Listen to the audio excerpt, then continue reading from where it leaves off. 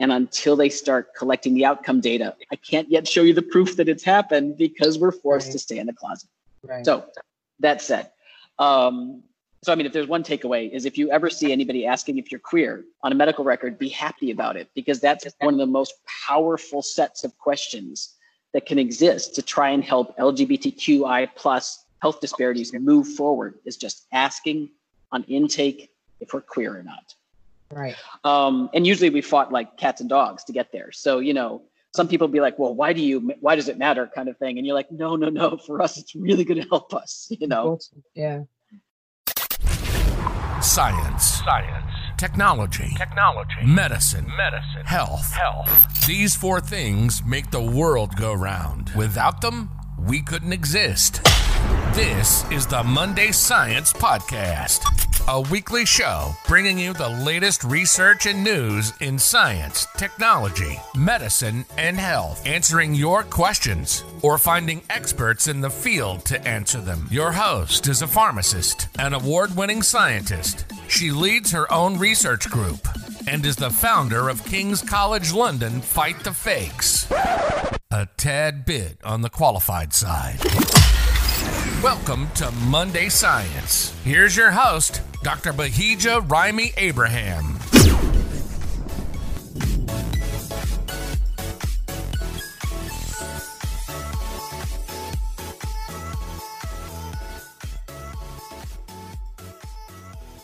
Hello, welcome back to Monday Science. How are you today? It's always a question that people ask and you're never quite sure if they really want to know the answer. But anyway, how are you? I hope you're starting off the day, the hour, the minute, whatever time of day you're listening to this. I hope it started off well. I hope you've had a good day. How am I? I'm good. Yeah, I'm fine. I had a really nice sticky toffee pudding dessert yesterday with it was with vanilla ice cream, and I don't know why I'm telling you this, but I went for a catch up with a friend, and I'd already eaten. I just wanted dessert, and there was a surprise entry for me on the menu for where we were, and it was sticky toffee pudding, which is my favorite dessert. Actually, is it my favorite? Well, I also like apple crumble, but anyway, sticky toffee pudding. And I asked the waiter because it came with vanilla ice cream, but we all know that there are two other options that are really good with sticky toffee pudding, and that is clotted cream and or custard. So I asked the waiter, oh, is it possible to replace the ice cream with clotted cream? And he just said no in such a strong way that it made me feel that somebody's probably asked him that before. Anyway, I don't know why I'm telling you that story, but it's actually because the sticky toffee pudding's on my mind as I'm recording this episode. Anyway, on to the science. Okay, so I've got a quirky news update about alien abductions. I've always been quite interested. I find the whole concept of aliens walking among us and whether, life on other planets, I find that quite interesting. And I went through a phase when I was younger where I used to watch a lot of documentaries about people who claim to have been abducted by aliens, and they, talking about their stories and different people and how they all seem to have some sort of similarities, but yet had experienced things at different parts of the world. So some researchers have conducted a study that suggests that lucid dreaming may actually be the reason why a lot of people feel they have had these alien abduction experiences. So lucid dreaming is where people are aware that they're dreaming, or the dreamer may also gain some form of control over the dream's characters, narratives, or environment, for example. There are other definitions of defining lucid dreaming, but I'm not going to go into all of that today. And so researchers who are at the Phase Research Center, which is a private facility in Moscow, and they exclusively research lucid dreaming. I did not know people researched lucid dreaming, but I learned that something new. And they conducted an experiment with 152 adults who self-identified as lucid dreamers, and they instructed them to find or summon aliens or UFOs, so unidentified flying objects during a lucid dream. The research has found that 114 of the participants reported dreaming about having some type of successful interaction with an extraterrestrial. Of those, about 61% described meeting aliens that all seem to look like aliens that we commonly see in science fiction novels and films, whereas about 20% found that they met aliens that look like ordinary people.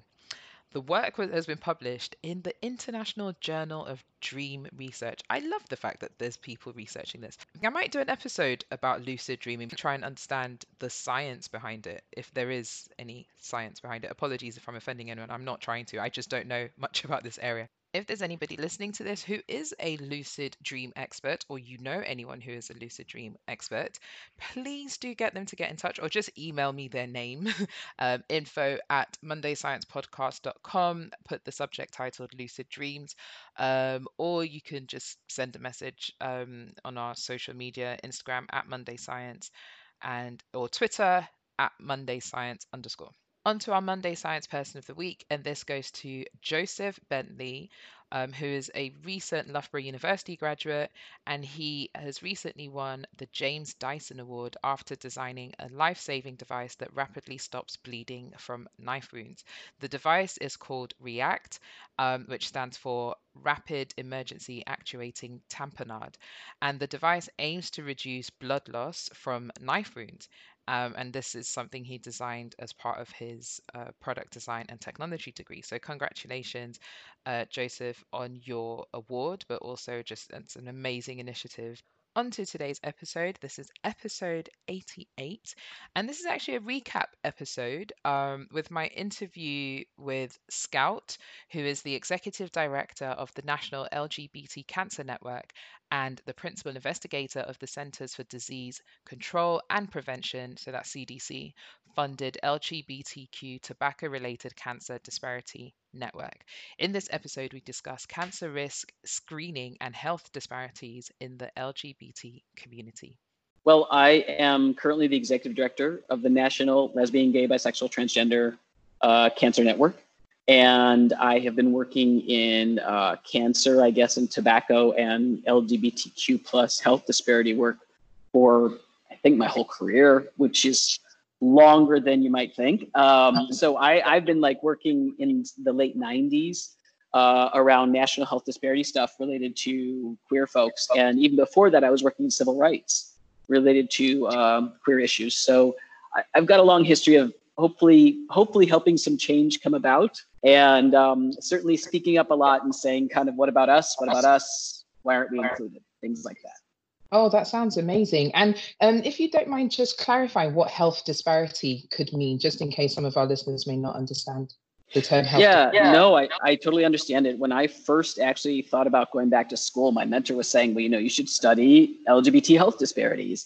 And I thought, but I don't understand, why would we have them? We're not biologically different than other people. And now I realize how naive that was, because we realize a certain amount of our health is caused by biology, an actual greater percentage of it is usually caused by behavioral factors, emotional factors, things that can be influenced by your outside world. So biology is a piece of the equation, but almost the smaller piece of the equation. And then health disparities are whenever any population has a systematic trend that differs from the general population in their health. We'd love to think that sometimes it's better, but usually health disparities are populations that have experienced some type of discrimination. And that's reflected then because for example, African-American men are much more likely to die of heart attacks than white men might be. And so that's a health disparity. And that usually whenever we kind of dig down and try and look at why it's the case, we realize discrimination is somehow at the core. So in that same way, the LGBTQ plus communities, which of course overlap all of the different other populations that also experience disparities as well, we have a pretty systematic set of health disparities that we experience. And so as my mentor was saying, you should research this and you should go back and go to school and get your PhD in it. At first I was like, what do you mean? And then I'm like, oh, there's a world of interesting information there, and a world to dig into that, we've only kind of honestly scratched the surface of thus far. Yes, thank you so much for that. And I think that sort of intersectionality, the complications that can sort of occur when you have all these different things that you have to take into account, and then just wanting to get equal access to healthcare. It's just such a challenge. And it's a shame that my latest thing for 2020, it's a shame we still have to deal and talk about this in 2020. That's my statement. Yeah, I had mentioned that I was working in civil rights work, and I was the co-chair of the largest LGBTQ civil rights march that's existed in the United States, at least in 1993.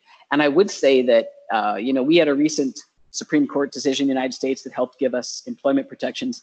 But it's really sad to think how many years after 1993, we're putting, our wish list of, equality related things, and we still haven't gotten so many of them. So that's just thinking progress here is really slow on some of these important issues. Before we get into the main topic, I'd like to clarify terms so that the listeners have an understanding of what we're going to talk about. So that sounds great. Thank you. So firstly, please could you explain what or state what LGBTQI stands for? Yeah, absolutely. So we're talking lesbian, gay, bisexual, and those three things are usually considered sexual orientation. Transgender is considered gender identity. And then Q is often referred to as queer, which is kind of a little bit of an umbrella term. It can mean any one of those things.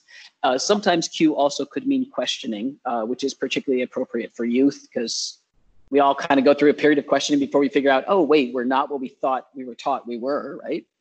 And then I is intersex. And intersex sometimes can be referred to as disorders of sexual development, but that's a very distinct phenomena, actually, usually either a biological or a genetic phenomena that is something that is kind of very measurable. Those other letters in the acronym, kind of like you can test for diabetes, but you don't have like a dipstick test for mental health. You know what I mean? It's something that's much harder, more amorphous to, it doesn't show up as you have mental health and when you test your blood.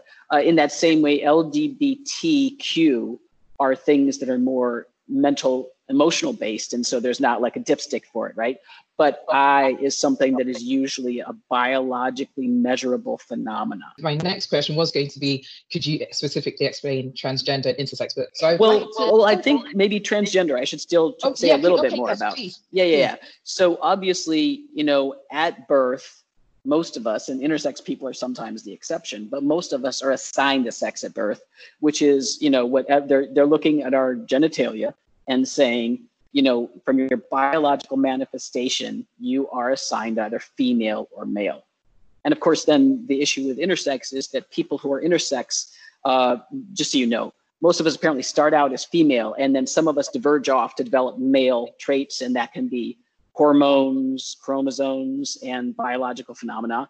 But that divergence sometimes isn't perfect. And so sometimes people end up with a little bit of a mix. And that usually means that something isn't fully developed, and so it's hard for you to exactly tell, would this person fit in box A or box B?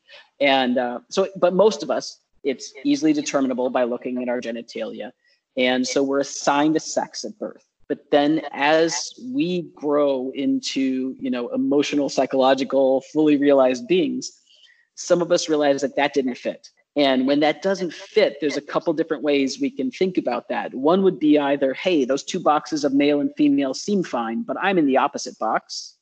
Or you can say, hey, those boxes don't seem to represent my reality, so I'm going to say I'm somewhere outside those boxes. So people who would, not fit equally into those boxes might represent themselves as either gender non-conforming is one way to say it. Another way might be non-binary, or NB for short. And then people who are substantively different than whatever they were assigned at birth could call themselves transgender. Sometimes transsexuals are people who identify as the exact opposite box, but that can be flexible too. You can call yourself a transsexual without exactly adhering to that.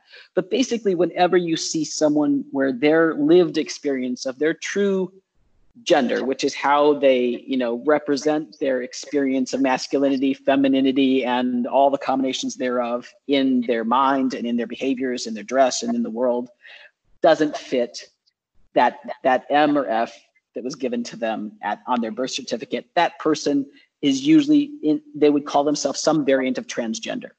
Non-binary, gender non-conforming, transgender, something like that. The term cis relates to, because you hear the terms like cis woman, cis man, and then you hear trans woman, trans man. So can you just clarify what the cis refers to?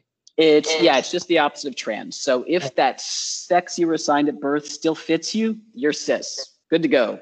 No issues. On you go. If it doesn't fit you, like for me, I was assigned female at birth. Right. That's not my experience. So it didn't fit. So I'm trans.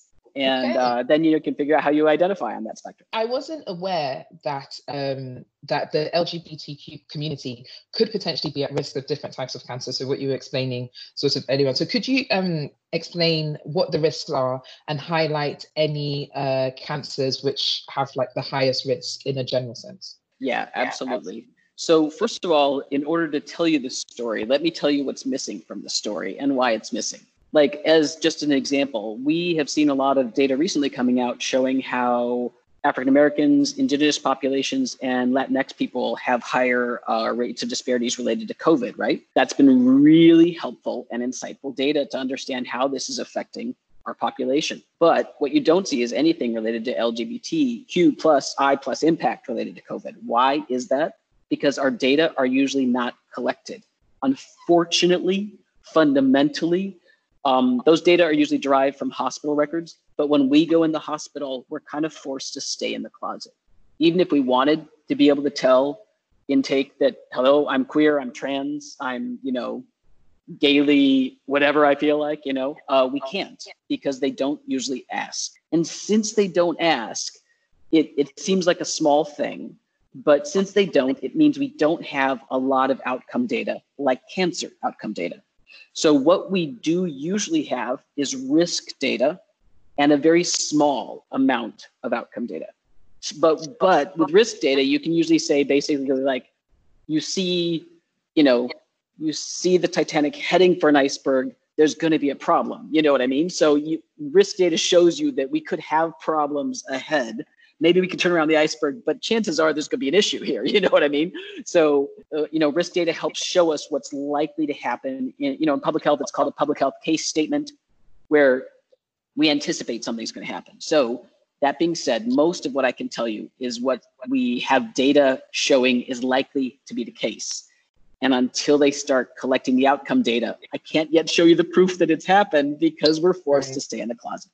Right. So that said, if there's one takeaway is if you ever see anybody asking if you're queer on a medical record, be happy about it, because that's one of the most powerful sets of questions that can exist to try and help LGBTQI plus health disparities move forward, is just asking on intake if we're queer or not. Right. And usually we fought like cats and dogs to get there. So, some people be like, well, why does it matter kind of thing? And you're like, no, for us, it's really going to help us, Yeah. So that said, what we have as a huge disparity, the biggest one, actually, people don't realize epidemiologically, it's the number one thing affecting our population.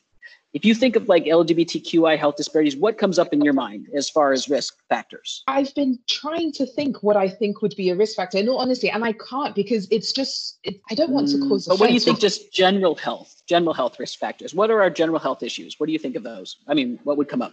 I would say mental health. Yeah. And probably HIV too? Yes. Oh, yes. Sorry. Yes. Mental. I would say mental health first and HIV. Yes. I would actually. Absolutely. So, and that's what most people think. But what we don't realize is the number one thing actually taking years off our life is actually smoking. And like, just as an example, in the United States, we've got about 500,000 people who are LGBTQI plus who are HIV positive. And in comparison, we have about 3 million smokers. And smoking pretty consistently kills the people who smoke. You realize now that, like, from a numbers standpoint, tobacco is our big problem. And we don't realize it, but what's important about this in cancer is it's related to over a third of all cancers. Right. Would just disappear if smoking stopped.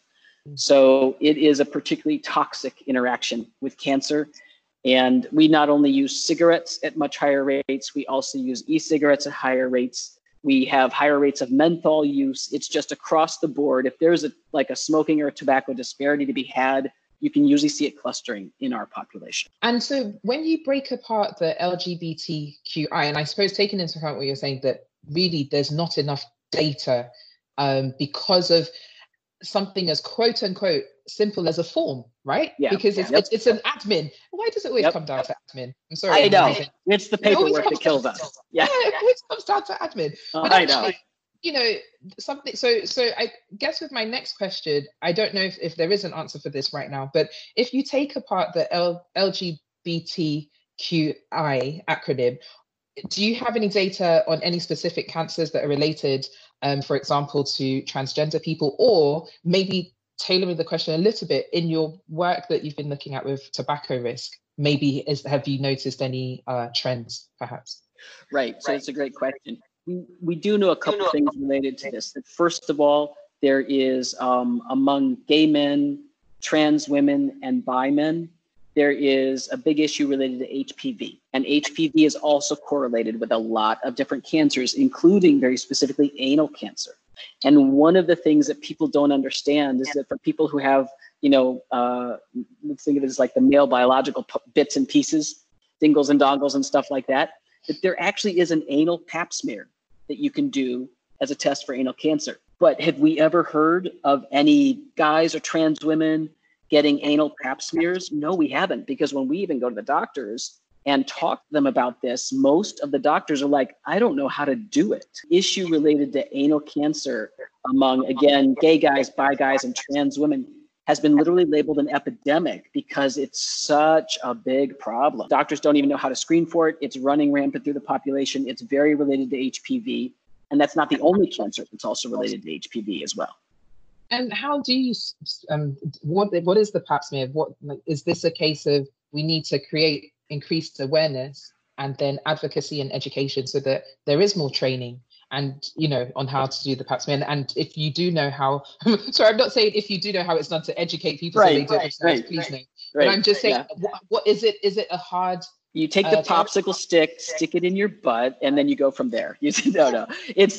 I have no idea how it's actually done. I just do know. I think it's something like that. But I do know this, that we need to make sure the doctors are actually trained. Not actually doing the pap smear is usually the easier part. Getting it read accurately is the challenge, and getting the doctors to realize it should happen is the challenge. So teaching a doctor how to accomplish an anal pap smear is simple, but having a doctor realize that they should do an anal pap smear as part of regular testing, particularly if it's a gay, bi man or a trans woman that's showing up to their door, is the challenge. And then, they have to be able to send it somewhere where it can be read accurately. So you can see there's layers of training there that are right now just missing out in the healthcare system. Well, there's tobacco-related cancers, and then there's HPV-related cancers, and the third big thing, of course, is HIV cancers, and those also have a tendency to cluster around that same population of gay, bi men, and trans women. But if we're talking about like what affects trans folks more, it has a tendency to cluster with all the LGBTQ plus impacts. It has a tendency to be related to HPV, HIV, or tobacco use. But the fourth kind of silent problem in the room is that it's pretty likely that we will not be getting healthcare as frequently and appropriate cancer screenings as frequently as the rest of the population. One of the things I like to talk about, unfortunately, is that my partner who's sitting across the room from me now, despite the fact that I run a cancer network, she had to drag me tooth and nail to get a dermatologist screening for a suspicious thing on my back. Wow. And did I want to go find a new dermatologist? Did I want to explain that I was trans? Did I want to figure out, tell everybody I was trans? Have you ever served any trans people? How are you doing, that sort of stuff? And then stand naked in front of them? Heck no, And I was months and months and months till finally, I think she took me by the scruff of my neck, and it was cancer. So now multiply that times people who don't happen to be running cancer organizations. And you can see that going to a specialist to try and get, cancer screenings For some of it, it's the last thing in the world we want to do because we have not had the history of acceptance at the healthcare providers' offices.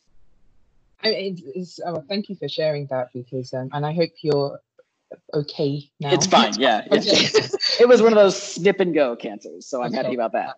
That's good. But you've just highlighted the challenges that I guess people don't think about. I don't know in terms of in America, sort of what the screening, so for example, I'll speak about the UK, what I know. So in the UK, you have different, at a certain age, you're meant to get a smear test for cis women. And I guess it would be cis women and trans men, potentially, if they haven't had the surgery. So you get your smear test. And there used to be, back in the day, not showing my age, but I suppose, but back in the day, it used to be if if the person was a virgin or not. So if somebody was a virgin or not, they would assume that, okay, if they've had sex, they need to have a smear test. If they haven't had sex, they don't need to have a smear test. I don't really know the basis of that, but that's what happened. But we have so there's a time you'll get a letter from the GP to say, okay, you need to come and get your smear test. And then if the smear test is fine, then you just get a recall every 2 to 3 years. I think it's 3 years. For men, I think that in terms of for prostate checks, that's only really done, I think, over 40. I think I have to double check, but it's something like over 40 is when they get called to have a prostate check. Prior to that, it's just information about check your testicles, check your breast, and so forth. So is there something similar like that, like a national call for screening? Of when you should do it? Yeah. Yeah, actually, there isn't. There are medical protocols that you can look up, but there's not something simple and easy on when you should advise trans folks to get their different kinds of screenings. And, remember, like, you can't, it's a very specific set of surgeries as to whether you still have a cervix or not, kind of thing. And gender confirmation surgeries may or may not affect that cervix. And in the same way, if you are a trans man, so it means you're assigned female at birth, and you have top surgery, you still actually have breast tissue, even after top surgery, that's still at risk for breast cancer. And likewise, trans women who are taking hormones also have breast tissue that is also at risk for breast cancer. So there's it's a little bit of a patchwork of risks, but there's no simple, easy place for a doctor to go to find that advisement. And that means that too often, and in addition, remember, lots of doctors are prodded by their software that this person is this age, they're now, ready for their blank, right? So it actually points out there was a clinic in Canada, a pretty small clinic, but they did a study of their own trans cancer patient population. And they actually found out, I may mislabel these slightly, but the import will be the exact same, that the trans patients were 40, 50, and 60% less likely to get, I believe it was breast, cervical, and anal cancer screenings. I may have those reversed order. So maybe it was 40, 50, 60 for like anal, breast, cervical, or something like that, than the general population. And it was really interesting because they thought, okay, we can understand why the trans guys are less likely to get breast and cervical, because maybe the protocols are not prompting the doctors to do that because they're listed as male under their, health records.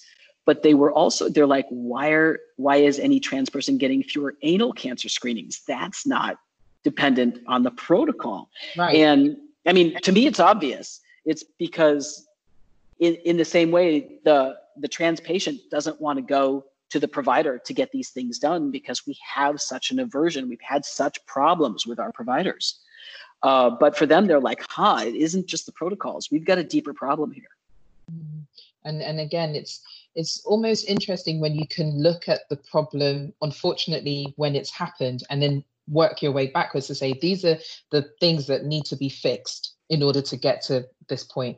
And I always find having these sorts of conversations about health inequalities, health disparities, where you're like, it's quote unquote easily solved, but what is holding us back from getting there? Yeah, that's another You have to come back. We'll have to have another chat. There's some more things we could have done on racism too, but we don't seem to necessarily have completely dug in on, like there's just so many issues that it's just continuous, really. But I wanted to talk. So, is that with the challenges faced with transgender people? Do you have any insight as to the challenges that would be faced with people who are intersex? Yeah, so it's really interesting because the intersex population is, if you imagine that the trans population and the LGB population have a little bit more something that's kind of, it's a phenomena that usually coming out happens around age 12. There's a lot of kind of social grouping that happens as you find someone who's like you, things like that. The intersex population, a lot of the challenges that intersex people deal with the most are actually in early life. Literally as infants, they're often subjected to a series of surgeries, quote unquote, sometimes corrective surgeries in order to make their genitalia conform. And then they do hit another period where they have challenges, usually around adolescence. And sometimes they've been assigned a sex that completely is ill-aligned with what their biological manifestation is in adolescence, just because of not all the intersex conditions are very well understood by doctors. But there's not as much of some of that kind of social grouping. And so unfortunately, the intersex population is a little less organized and a little less, the advocacy level is a little less mature than it is among some of the other LGBT populations. And honestly, the advocacy level in the B population is also something that's less mature too. The B population is kind of like outsiders on every side. And so we actually have a higher level of health. I'm also bisexual. We have a higher level of health disparities than either one of the other groups, either straight or LG. B always have a higher level of health disparities. So,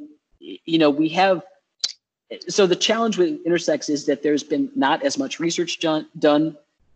We understand that there's profound health problems, but we're really struggling to mature the field more so that we can get more information about, what are those risks? Do we know that intersex people smoke at higher rates than the general population? The queer smoking, the LGBT smoking rate has a lot to do with discrimination. So it's pretty likely we see that manifested again in the intersex population, but we have fewer data sets that actually collect robust enough data that we can provide evidence on that. So we've got some real, all the challenges we have with data collection for LGBT, like triple them when you get. Just because I was going to ask about, because we haven't really spoken about non-binary people, but I wasn't aware of the higher disparity. You mentioned that for the B, so bisexual people. Yeah. Why is that? If you could... Well, the theory behind it is because, again, we're neither beast nor fowl kind of thing. So since we're not accepted from either side, then that just means it's more social isolation and more exclusion. Right. Like, interestingly, there's a big study in the United States called the Growing Up Today study that does youth. And it happens to be a random sample of nurses, and then their offspring is the Growing Up Today study. And in that, they've done a pretty good job of measuring whether people are straight or lesbian or gay. And interestingly enough, they do it on a spectrum, because with youth, of course, it's not like two checkboxes. They're kind of exploring, or they're kind of, it's on a spectrum, right? And interestingly enough, they show in that study, it's one of the first places we could see clearly that your health is better if you're at either end. So if you're either straight or gay lesbian, your health is better. If you're anywhere in the middle-ish, your health is worse. So and then of course we see that reflected in adult bisexuals all over the place. The bisexual information, all the health disparities are worse in the bisexual population pretty much.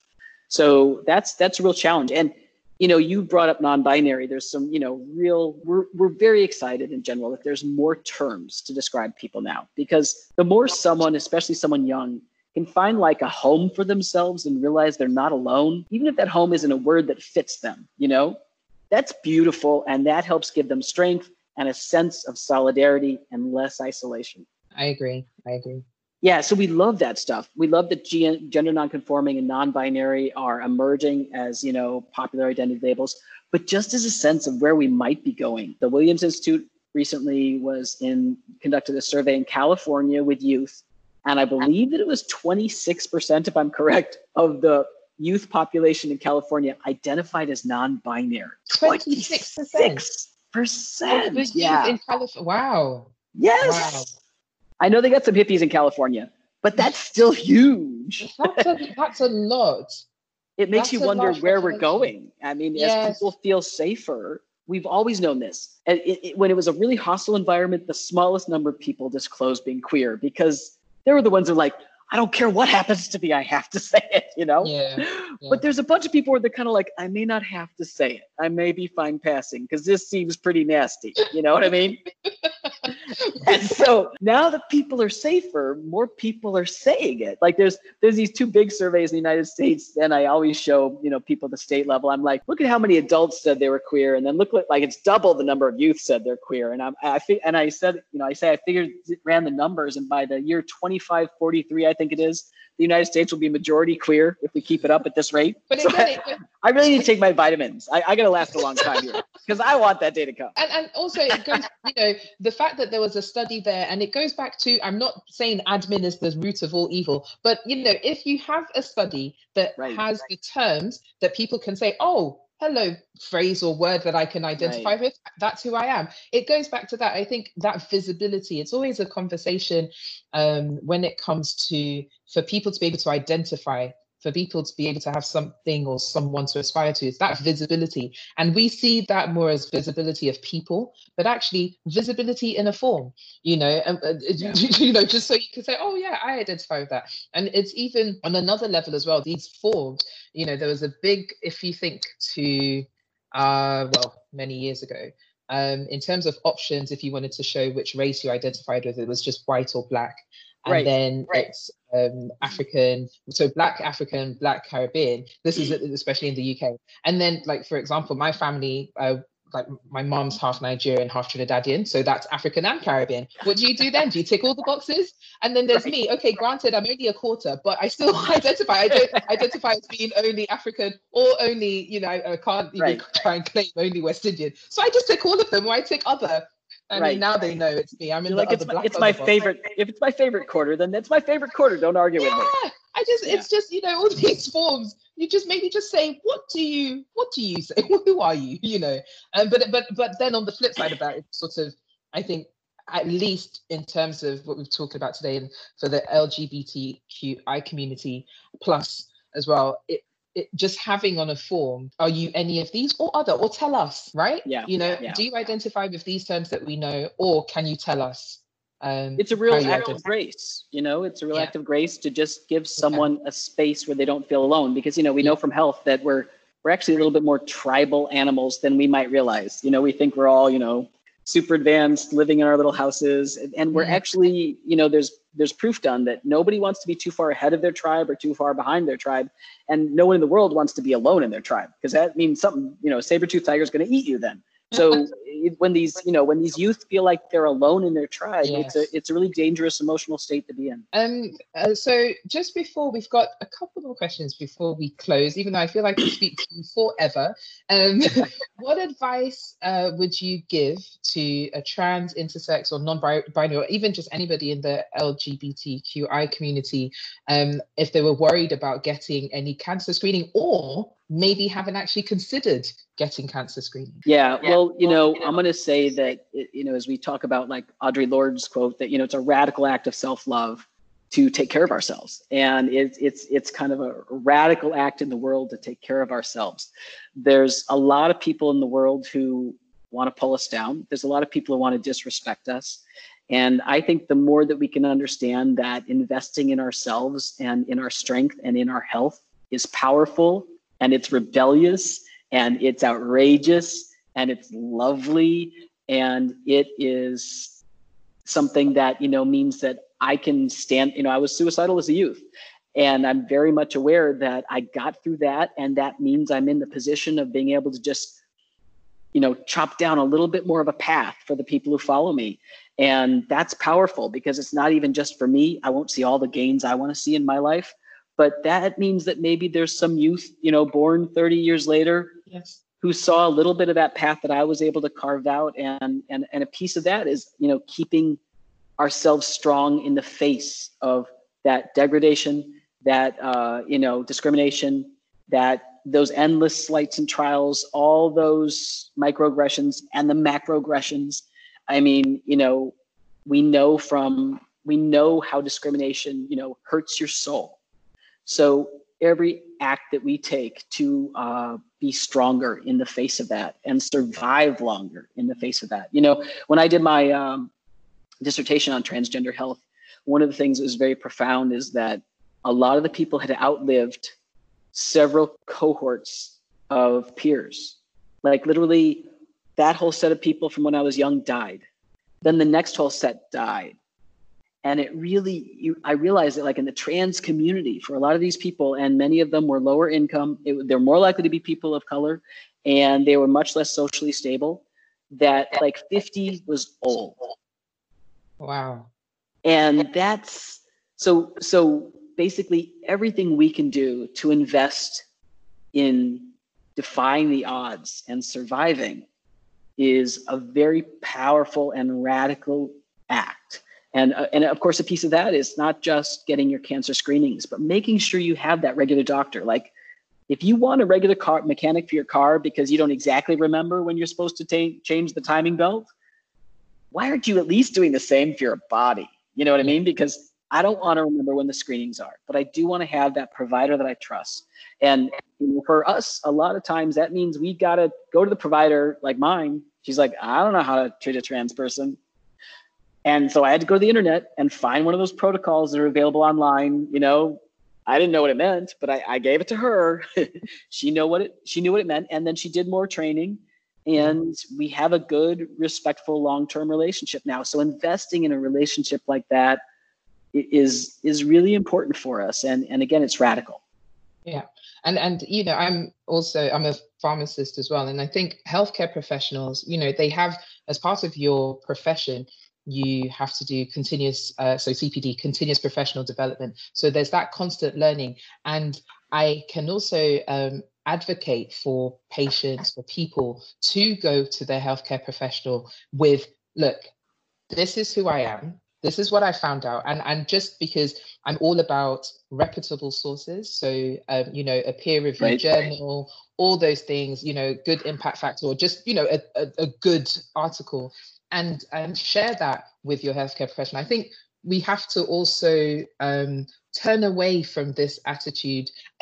I say this, and I hope it's clear, but I think we also have to understand that knowledge is two-way, and you get, as a healthcare professional, you get trained to understand sort of the science behind a condition or things like that. But you also, it's a continuous learning, and you don't, in most cases, you might be learning about, I don't know, diabetes or something, but you're not diabetic.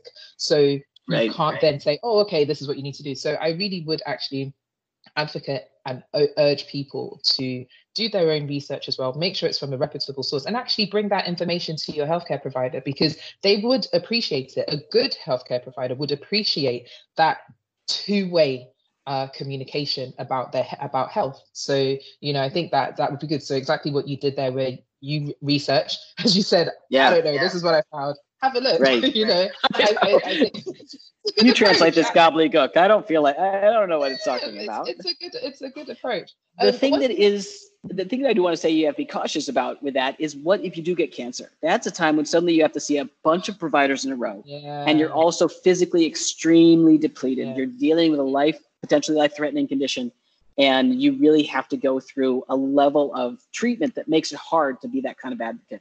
Yes. And one of the challenges is you kind of say, okay, well, have your family be it. But for a lot of us, we're estranged from our family. So, that's a situation where, if you love someone who's trans, think about how you can step up, because that's when we really need those friends that we designate as family to step up and do some of the work for us, because we're really not in a position to be able to easily do it ourselves then. Yeah, no, thank you for that.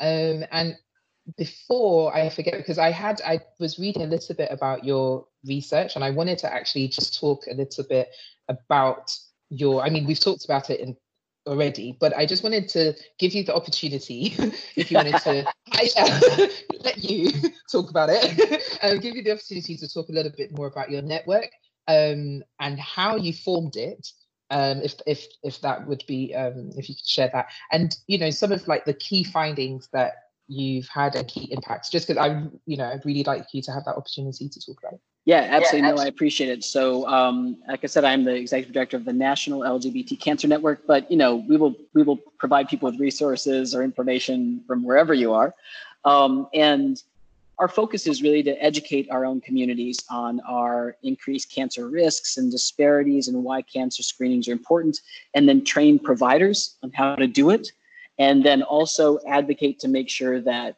mainstream cancer organizations are including outreach to our populations. Like, at this point, if you don't have LGBTQI outreach, it's too easy and too simple and cheap too. It's not like we're renting, magazine ads anymore. We're doing online stuff. So yeah, you can create a shareable that's LGBT focused. If you don't have Pride shareables, then what's your problem? Because I'm not a graphic designer and I make some of the ones for my agency. So, it's just easier. The bar's lower. Everybody should be including it these days. So that's where we really kind of focus. And in that area, we spend a lot of our time training providers. We also spend a lot of our time talking with those kind of mainstream cancer professionals. Like, we've been talking a lot with the American Society of Clinical Oncologists, and they just formed a task force to address what they're doing on sexual and gender minority health. And that task force is now going gangbusters and starting to change things. And that all came because, we've seen a research study that basically said that of oncologists, 60% of them didn't feel ready to treat LGB people, and 80% didn't feel ready to treat T people. And of course, they didn't ask about I or Q. But so we can see there's a big education gap there.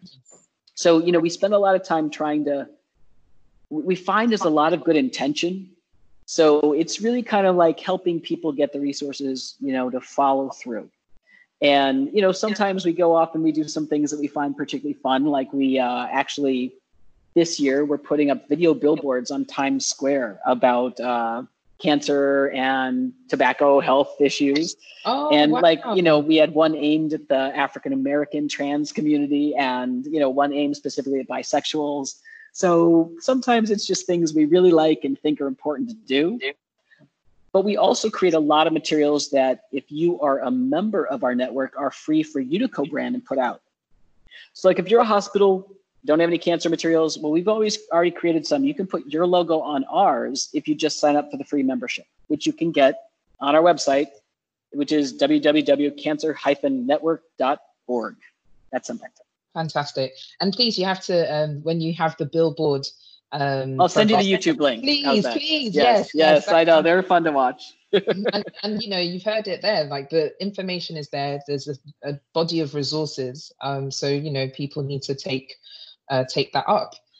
So we've come to the end. I'm really sad. I could sit here and talk to you forever. I've just run out of questions now. But I run out of the questions I have to talk about today. But I have more.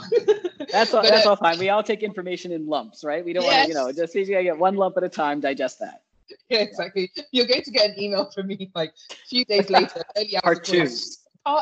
Yes, because there's a lot, and this conversation has highlighted to me, and there are probably people who were aware of these things, but I think in this discussion we've perhaps also given some food for thought on actions, next steps. I'm always very action focused.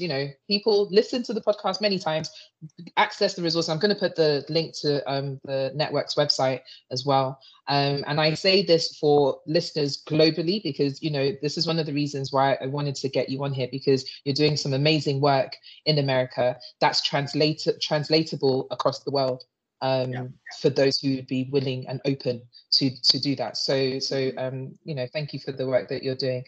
So before we go and before we end, I'm emotional. Could you, could you just leave us with some key messages, just key take-home messages? Yeah, let me break it down. If you're one of three different groups of people, first of all, if you're anybody who loves a queer person or cares about a queer person or thinks that it's important to care about queer people, then you have an amazing opportunity whenever you interact with the healthcare system to ask, what about us? Like I said at the beginning, I keep asking, what about us? Well, you don't have to be queer to say that.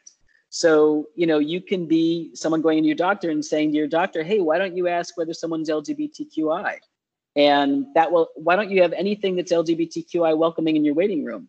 Hey, do you include sexual orientation and gender identity in your non-discrimination statement? Because I don't see it here, Or you can just point out, hey, if I was a queer person, I wouldn't see anything that would tell me this was welcoming. Because most of the time, again, providers are well-meaning and they're like, oh, you're right. I hadn't thought about it that way. Let's fix it, right? So that's if you love someone or care or think that people are important. If you are queer yourself, then I think really the message is really kind of keep your own oxygen mask on first. And for a lot of people, that might be, take more time to meditate, take more time to do that self-care. Start where you are and start building your power. And a lot of that is probably also fight off social isolation. Find those people that are reaching out to you. They may not be chosen family, but try and figure out who your family are and invest in building people into family if you don't have your chosen family around. So, start building your strength. And I hope that a part of that arc of building your strength is going to be making sure all your health stuff is check. That it's heading in a good direction. It doesn't matter where you start. I mean, you can certainly be in a wheelchair, you can have a terminal illness, anything like that, but that every day you're doing something to invest in your health one way or another, including things like, hey, if you're smoking, can you look into the cessation programs today, see what they're like? Don't quit today. Don't think, but one step at a time, what resources are there? So, if we can just invest in our health, and that's our strength every day, that's what I'd ask for the queer people, including, of course, our cancer screenings.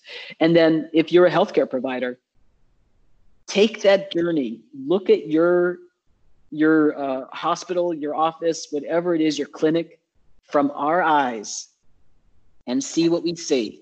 If we don't see anything showing us that you're welcoming, then there's a huge history of discrimination, and we have no way of telling you apart from the bigots. So please stand apart from the history of bigotry so we can see it's safe. Thank you so much, Scout, for those words, and thank you so much for your time. Those are powerful messages to take home. Thank you. Absolutely. Thank you very much. I appreciate it being here. You've been listening to the Monday Science Podcast, a weekly show bringing you the latest research and news in science, technology, medicine, and health. We hope you've gotten some useful and thought-provoking info from the show, and we hope you had fun along the way. We know we did. We'll be back soon, but in the meantime, hook up with us on our website at www.mondaysciencepodcast.com. Shoot us an email at info@mondaysciencepodcast.com. Find us on Instagram, LinkedIn, and YouTube at Monday Science, and access episode summaries at mondayscience.medium.com. See you next week on the Monday Science Podcast.